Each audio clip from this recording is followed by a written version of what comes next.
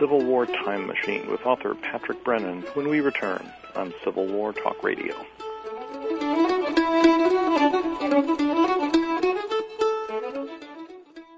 Have you let your website go stale? Wish you didn't have to wait for your web developer to return your call when you want to update content? You don't have to. Now you can easily and instantly manage your own website content using affordable Avalar technology. Avalar is a website development and hosting company that provides turnkey internet solutions for companies like yours that need to stay focused on core business. Avalar gives you the power to control your website and make updates and additions in real time without having to learn HTML or other complicated programming tools. Websites powered by Avalar feature capabilities that attract more customers and enhance relationships with existing customers. Avalar offers a multitude of leading-edge solutions, including lead generation and referral tracking, shopping carts and payment processing, membership management, and search engine optimization, to name a few.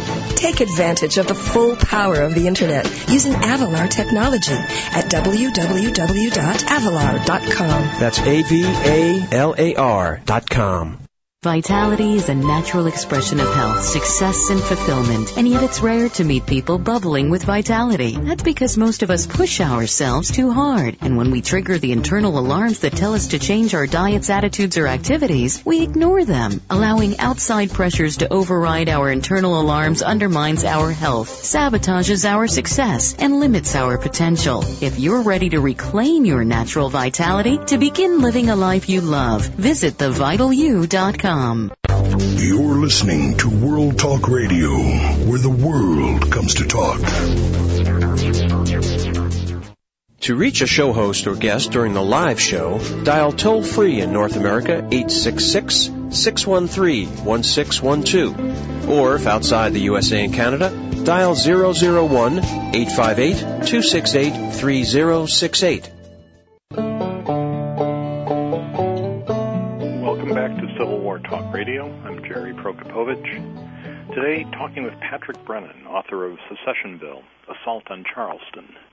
In our last segment, we heard about the course of this unusual battle in the summer, June of 1862, when Union forces tried to approach Charleston by crossing the barrier islands that lie just south and west of the city and try to approach the harbor from the land side, where they encounter Confederate forts, among other things, defending the narrow neck of a peninsula, which the Union forces, needless to say, could not easily breach, and it wouldn't do them much good if they did, because they'd just be deeper into a peninsula.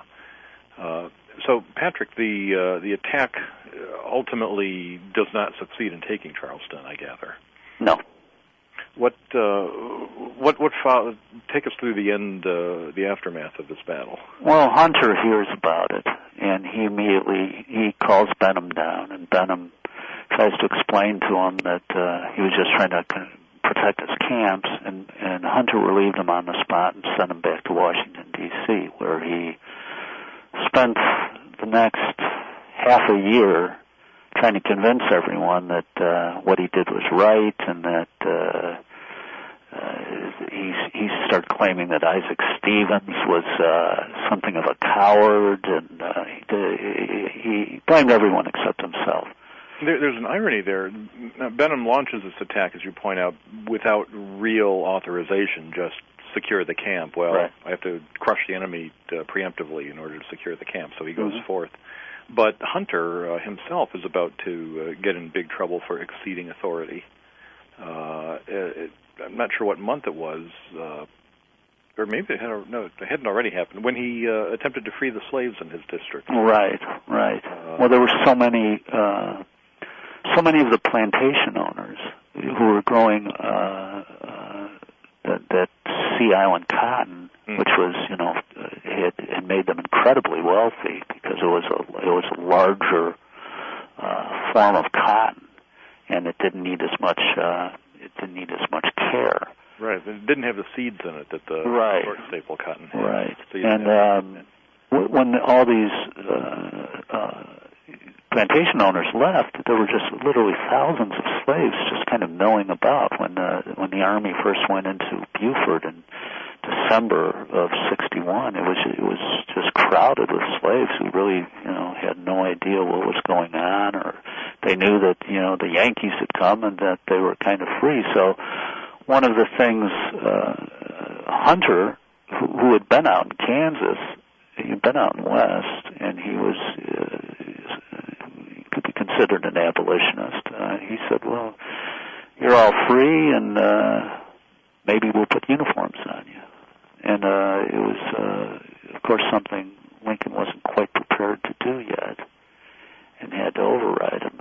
But I think Hunter was more of a political general than he was an actual general anyway, so it's not surprising that he did that.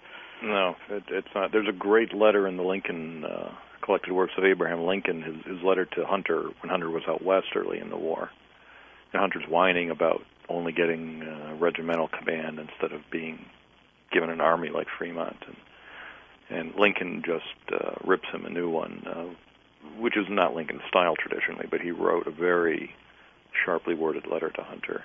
Well, Benham actually went to Lincoln and appealed his case to Lincoln, and then the next day Lincoln found out that in the course of Benham's appeal, Benham lied to him. And Lincoln called him back in and just tore him apart. He was very angry with him. And if it was up to him, he would have busted him on the spot. Interestingly enough, he's never given line command again, but he does become commander of the engineering corps of the Army of the Potomac. And there's a great story about he did lay down the pontoon bridge just before Petersburg, the mile-and-a-half pontoon bridge.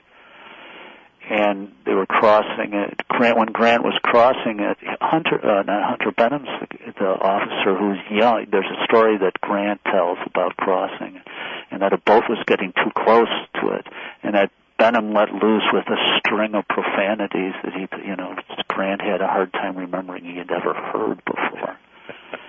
And there's during the Chancellorsville campaign, there's a drunk Benham has a run-in with,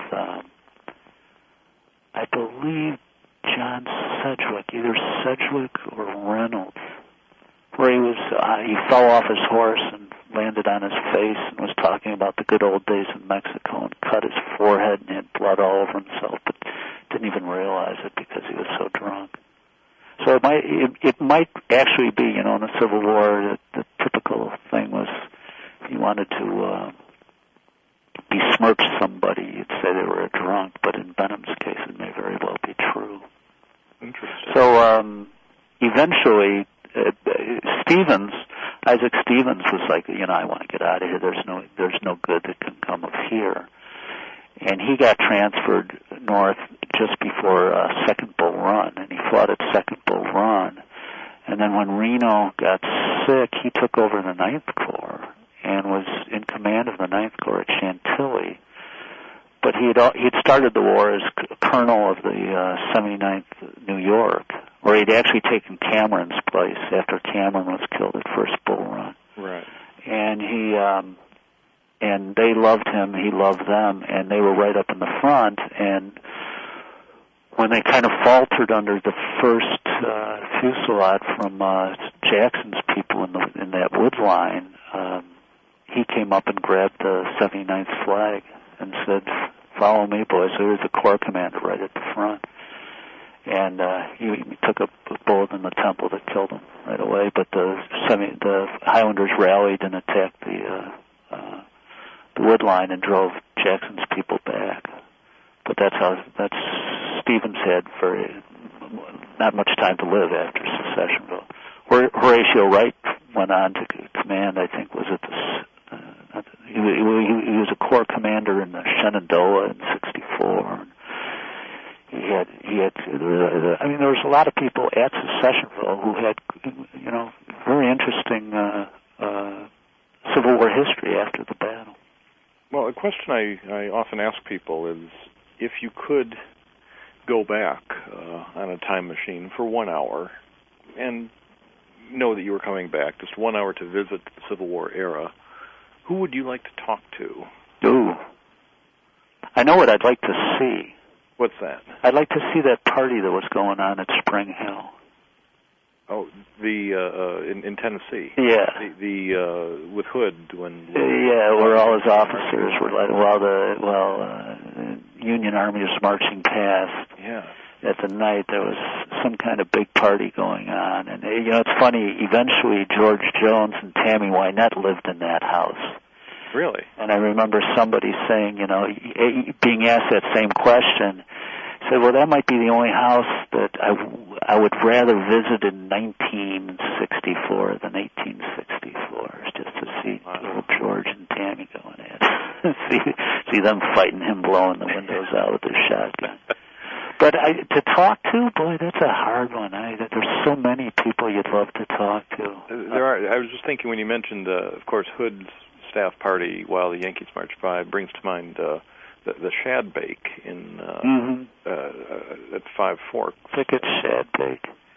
So you can make a whole greatest hits of Confederate celebrations, premature celebrations. Yeah. I'd certainly like to talk to Stevens. He seemed like a very interesting guy. He had a very colorful pre-war career. He was the governor of the Washington Territory. And he's well known out there as like one of the first great kind of paternal white men who dealt with the Indians out there, the Native Americans. And he doesn't have that good of a reputation out west. And I remember talking to Kent Richards, who wrote a biography of him. We didn't really know that much about his Civil War history. It just, had just cursorily gone over it. And I said, he was actually. There's two sources that say that Lincoln was going to give him command of the Army of the Potomac after Second Bull Run. That he felt that highly about him, and that he had a lot of power in Washington because he had been with the Coastal Survey, and he'd spent a lot of time in Washington before the war, and then he had built up a lot of Washington contacts, being a governor. And he was also was a Democrat, but he was a hard war Democrat, and he fit exactly what Lincoln was looking for after Second Bull Run. And I recall finding two sources where they were actually discussing it. One of the sources said that Lincoln and his cabinet were discussing Stevens at the time that word came of his death, so that would be September 1st or 2nd. So I wrote an article for North and South, the commander who never was, and it started with a little fantasy about Lee going to surrender to Stevens at Antietam, because Stevens no doubt Stevens was a hard fighter. He knew how to put all his men in. He knew how to command artillery on the field. He knew the benefit of cavalry. I believe he would have fought Antietam much differently, and he would have also supposedly had Kearny there too. So, I mean, the loss of Kearny and Stevens before Antietam was massive. That's something, well, those are two figures people don't think that much about. I mean, don't know that much about. I think that's a very interesting comparison. Right, I think they would have definitely made a difference at that battle. Well, and the same, this maybe answers a similar question or related question about who was the best. We get into sort of fruitless Lee or Grant or Sherman or Jackson debates, but who was the best unsung leader of the war? And boy, that's a good one. Make a strong case right here. You got another hour? Unfortunately, we don't. I like Stevens a lot. I researched him a lot, and I ended up liking him a lot. And you say you've written about him for North and South. I did write maybe 14,000-word biography. Kent Richards wrote a much more extensive biography, which emphasized much more his pre-war activity than his war activity, because he really did. He was very influential on the development of the Washington and Oregon territories. He was a prime instigator up there, Well, the music is coming up too soon once again, but I will tell all our listeners to find out more about, to read in detail about this very interesting battle told in very clear, descriptive terms. Secessionville, Assault on Charleston is the title of the book, and the author is Patrick Brennan. And to find out more about some of these figures, particularly Stevens and others who were there, you've got the article in North and South and other articles. I know I've seen your name periodically. Are you working on anything right now? I'm actually working on a novel, a Civil War novel. I finished Franklin and Nashville for North and South about a year ago, and I decided to try my hand at a novel.